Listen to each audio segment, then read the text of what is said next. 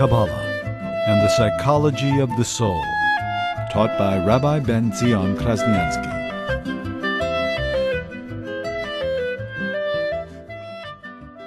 Creation comes about through God's speech.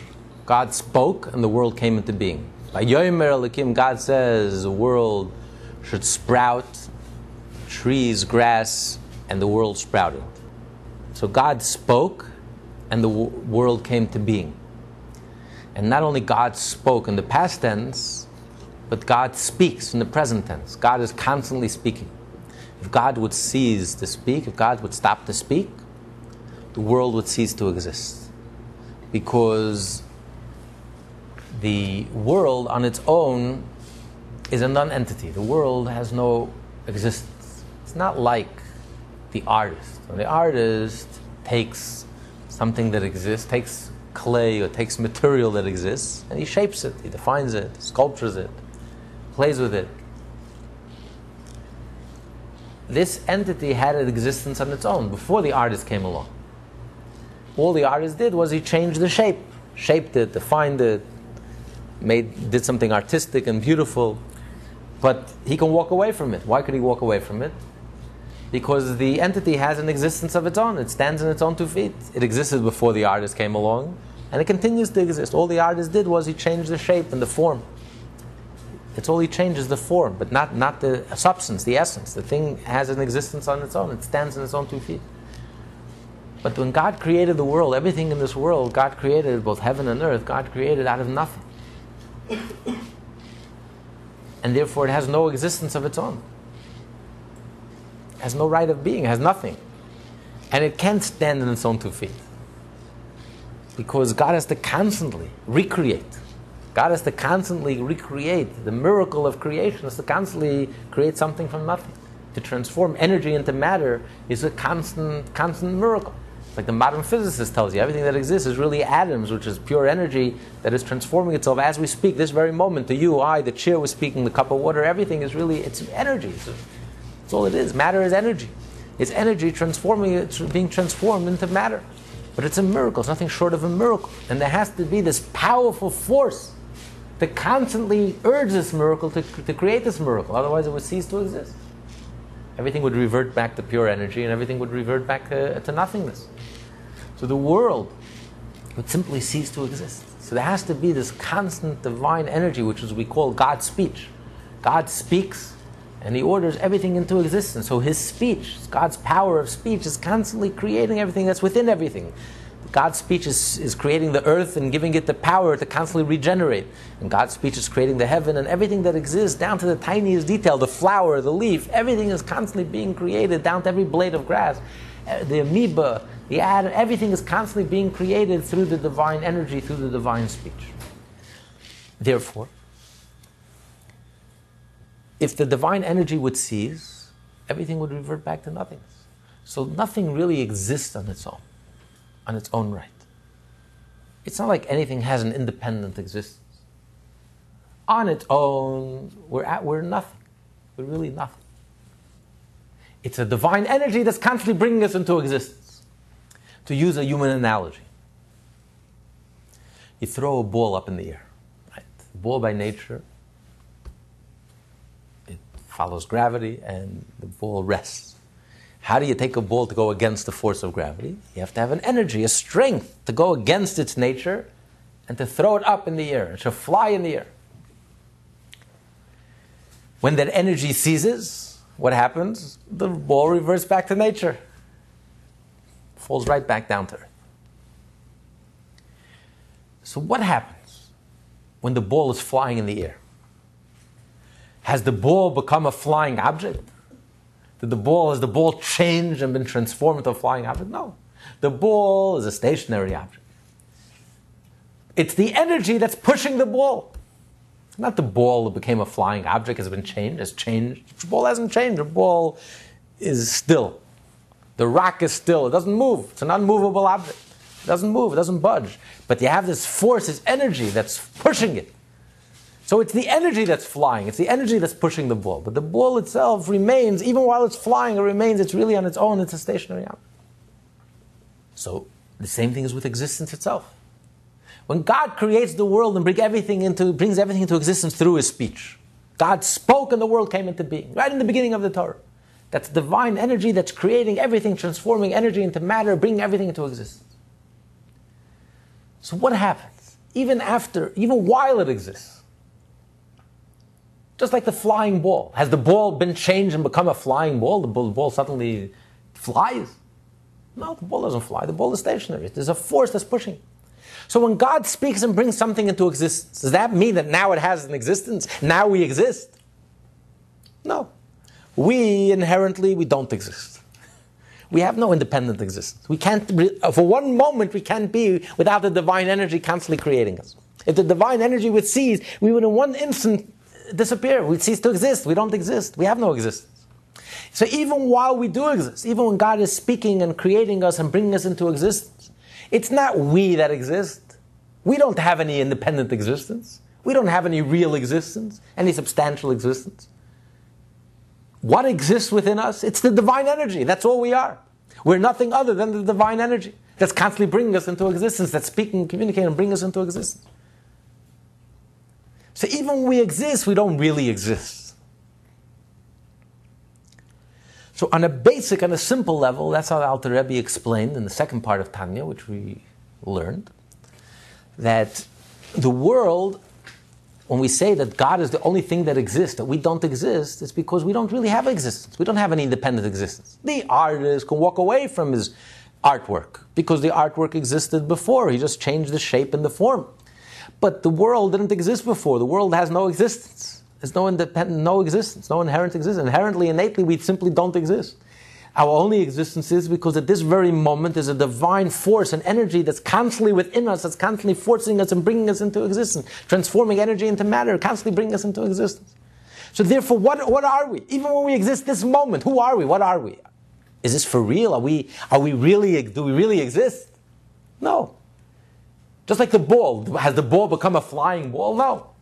The ball remains stationary. It's the energy that's pushing the ball. So what are we really? Our whole existence is nothing other than the divine energy. So there is nothing else but God. There is no real existence but God. There's nothing besides God. This is what the Torah means. Ein oid milvadei. There's no other existence besides God. In other words, there's no independent existence. Without God, there's nothing. Angels, universes, higher levels of consciousness, material, spiritual, human beings, this whole commotion that we call life and world and existence and being, even while we exist. It's not that we're an illusion, God forbid. It's not an illusion. But we don't have any independent existence. Our entire existence is nothing other than the divine energy that's constantly creating us and bringing us into existence. So our very substance is God. Our very being is God. There is nothing else but God, in a real sense. Because God is the only independent being, the only independent existence. We cannot exist independently for one split second. We couldn't stand on our own for one split second. So what does that mean if you can't stand on your own for one split second? That means even when you exist, what are you? No, you don't really exist. It's the force within you. That's all you are.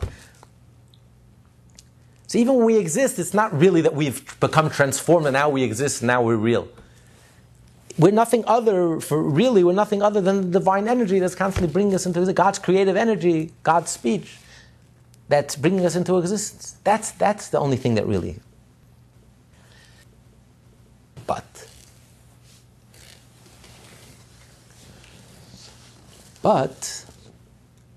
Alter Rebbe here goes a lot deeper than that.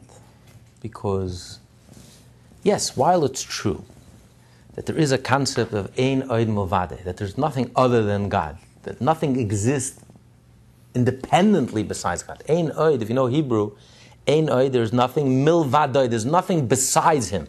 In other words, there's no independent being that could exist outside of God, besides God, even for one moment. Therefore, our existence is not really existence. Even when we exist, it's the energy within us that's bringing us into existence. That's really what we're all about. Okay, so true. There's no independent existence besides God. But we are a dependent existence. We're not an independent existence. But we are a dependent existence. Like light of the sun. Could the light of the sun exist without the sun? What happens if you disconnect the light of the sun from the sun? There's no light. There's no light. Light, you can't bottle the light and sell it. If the light is not connected to its source, it ceases to exist. If the electricity is not connected to the generator, to its source, it ceases to exist. Light, energy has to be connected to its source. Otherwise, it ceases to exist. It's a dependent entity. It's not an independent entity. It senses its source, it feels its source, it knows without its source it's nothing. Everything it has comes from its source. So it's not an independent reality. So we can understand that in truth, all of existence, all of creation is really a dependent reality. We're constantly connected to our source. We're dependent on our source. We're nothing other than the source. So we're not an independent reality. Ein od milvado. There's nothing else besides God that's independent. But dependent, maybe there is something besides God. There's God and there's us. We are dependent reality. There's the sun and there's a light outside the sun. There's God and there's us. Yes, we're not really existing. Our whole existence is really the divine energy within us. Yes, so fine. So we're not an independent existence. But we are a dependent existence. So before creation, there was no flying ball. Now you have a flying ball as well. Now you have an existence that's not really an existence, but there is an end. There is something. Something happened. Before God was alone, and now He created a dependent existence, a dependent entity. But how can you say that God is Yachid? Not that God is one, but God is exclusive. Atahu, you are alone just like before you created the world, and you are alone after you created the world. Even now, this moment, God is alone. There's nothing else besides God. This doesn't make sense. How do you explain that? What do you mean there's nothing besides God? God created the world, and He spoke, and it came into being. And it's the divine energy that's creating us and bringing us into existence. Not an independent existence, but a dependent existence. How can you say nothing exists but God? Absolutely nothing exists. God is absolutely alone. Nothing changed. God was absolutely alone before He created the world. At this very moment, God is absolutely alone. How do we make sense of that? That's what He's going to explain here. Remember you were saying a few different times over the months that we're waiting for Mashiach. We get 10 of us doing kind of everything right as much as possible. So who are the 10 people? Aren't we existing to do the right thing? Yes. The 36. No, you mean the 36 hidden tzaddikim. Okay, we'll get to that. Okay. Don't worry. This world is not an illusion. Life is very real. Life is very real. It's the ego, the egotism that's an illusion. But the life is very real. And but first, to understand that, first you have to appreciate, you have to understand the idea that nothing exists besides God. There really is no existence. Not only there is no independent existence besides God, which is what he explained in the second part of the Tanya, here he's explaining something much deeper. That there is no existence, period. Ein oid. Not only ein oid milvado, not only is there no existence independent of God, but outside of God, besides God, independent of God, but ein oid, there is nothing else. Nothing else exists besides God. Now we have to understand. How do you explain it? What do you mean nothing else exists besides God? God created us through His energy, through His divine speech. He's constantly creating us. If He creates us, so He's bringing us into existence. A dependent existence, but existence nonetheless. Light of the sun, still connected to the sun, to the source, but still there's a sun and there's light. How can you say that all there is the sun? Nothing else really exists. How can you say that? That's what he's going to explain here in this chapter. What we learned in the second part of the Tanya, we learned how God's creative energy, the Devar Hashem, God's speech, God spoke and it came into being.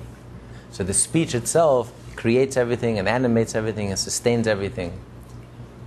So that speech is constantly speaking and creating everything that exists. Everything has the breath of God within it. Everything has God's speech that's constantly creating and bringing, sustaining and creating everything, bringing into existence. But now he's going to discuss the relationship of God's speech to God Himself. When the Torah says God speaks, obviously God doesn't have a mouth. We don't mean in the physical sense. Why does the Torah use the analogy of speaking? Because it's a parable from a human understanding. We'll understand from a human being. Just like when a person speaks. So When the Torah tells us God creates the world with 10 words, with 10 utterances, the Torah is giving us an analogy, just like a human being. When the human being speaks, when you say, imagine you're saying 10 words.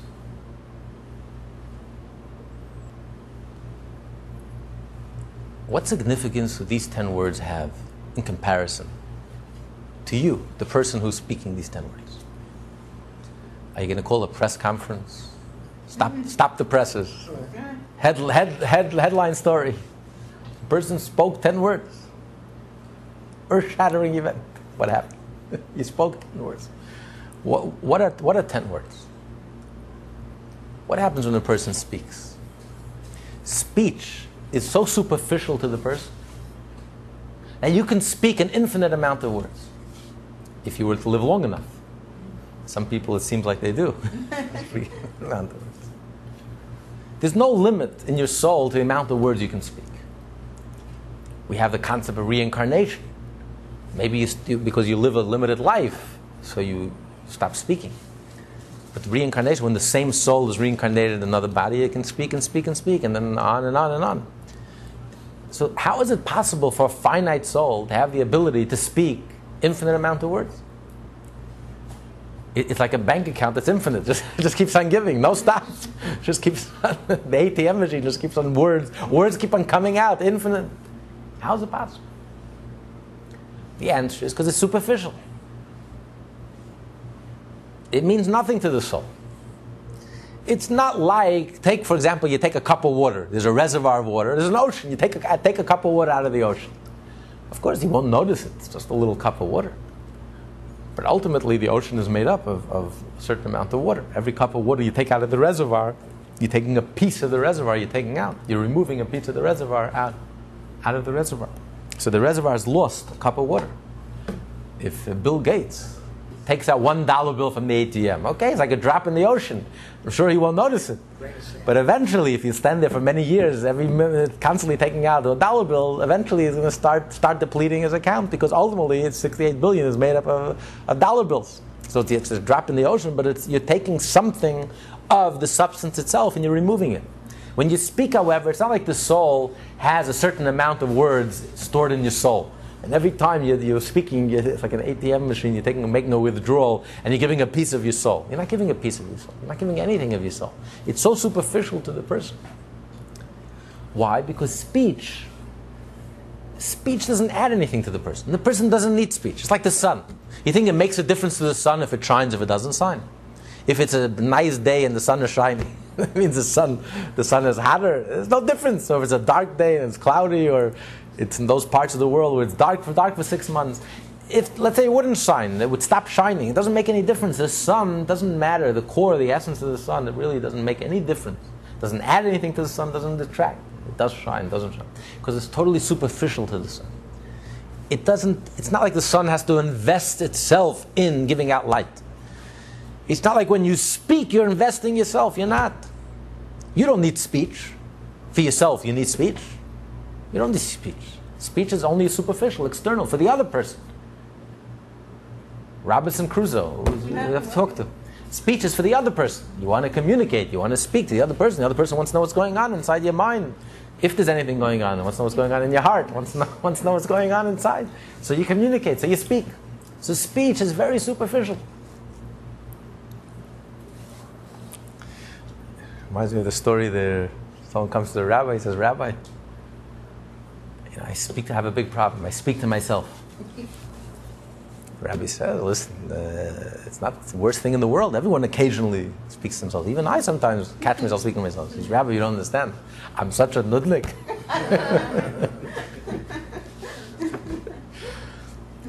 But the speech is for the other person. It's not for yourself. So for the person itself, it's totally superficial to the person. And therefore, it's inexhaustible. It's not like water off your back. It's like the light of the sun. It means nothing. You don't invest yourself in the speech. Even within speech, a person could speak infinite amount of words. So how significant is it that you spoke 10 words? Even in comparison to your speech, your ability to speak. It's not an event. In your lifetime, you speak millions of words, billions, zillions. So what are 10 words? It's absolutely meaningless.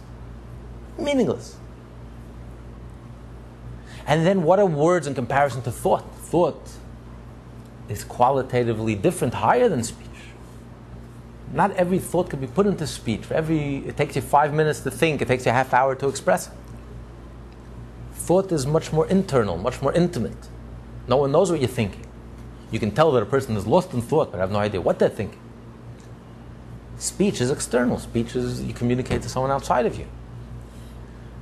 That's why a person could stop speaking. Some people could, but you can't stop thinking. Because thought is much more intimate. Thought is connected to your soul. Just like your soul never stops, you can't stop thinking. Even when you sleep, you're dreaming, you're thinking. So thought is qualitatively different than speech. And is the source of speech. When you speak words that you thought of, that you prepared, that you thought of, and then while you speak, you're thinking about what you're speaking. So in comparison to thought, what are 10 words in comparison to thought? Nothing.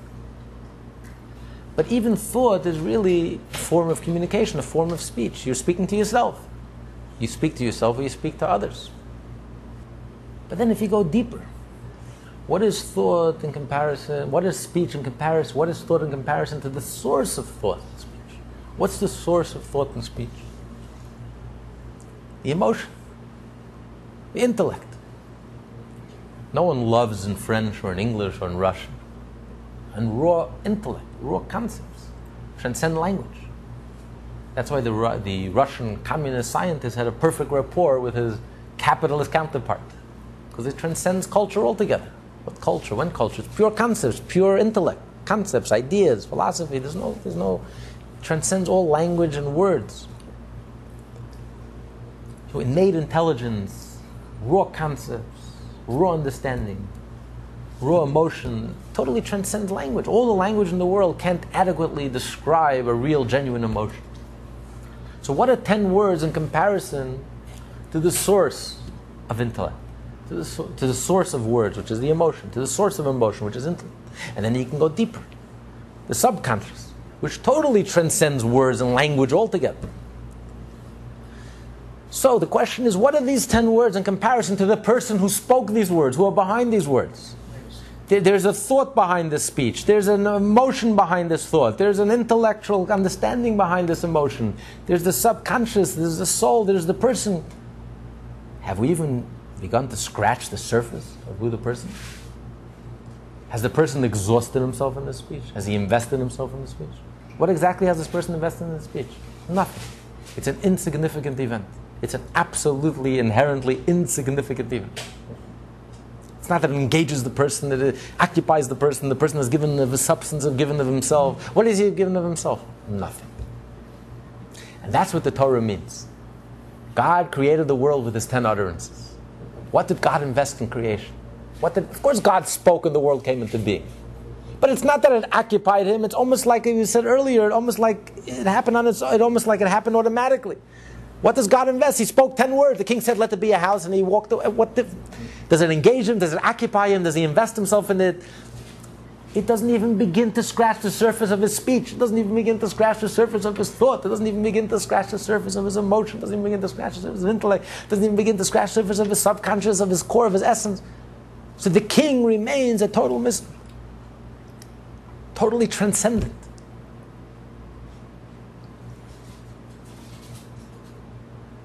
That's what the Torah means. God created the world. The world didn't add anything to God. It means nothing to God. It didn't add anything. Not like there was God, and now there's a God and there's a world.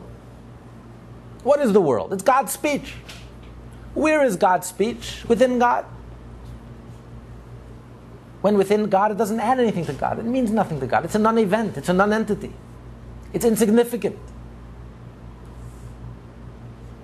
So this whole world, this whole tumult of life and the world and the whole bureaucracy of the universe, spiritual, physical, higher levels of consciousness, angels, meditation, spirituality, religion, mysticism, this whole tumult.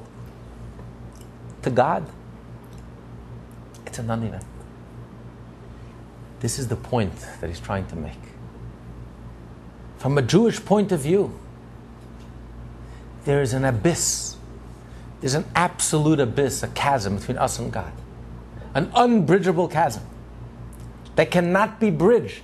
Not by religion, and not by mysticism, and not by meditation, and not by higher levels of consciousness, not by art, and not by music, and not by beauty. There's nothing that we can do to get one iota closer to God.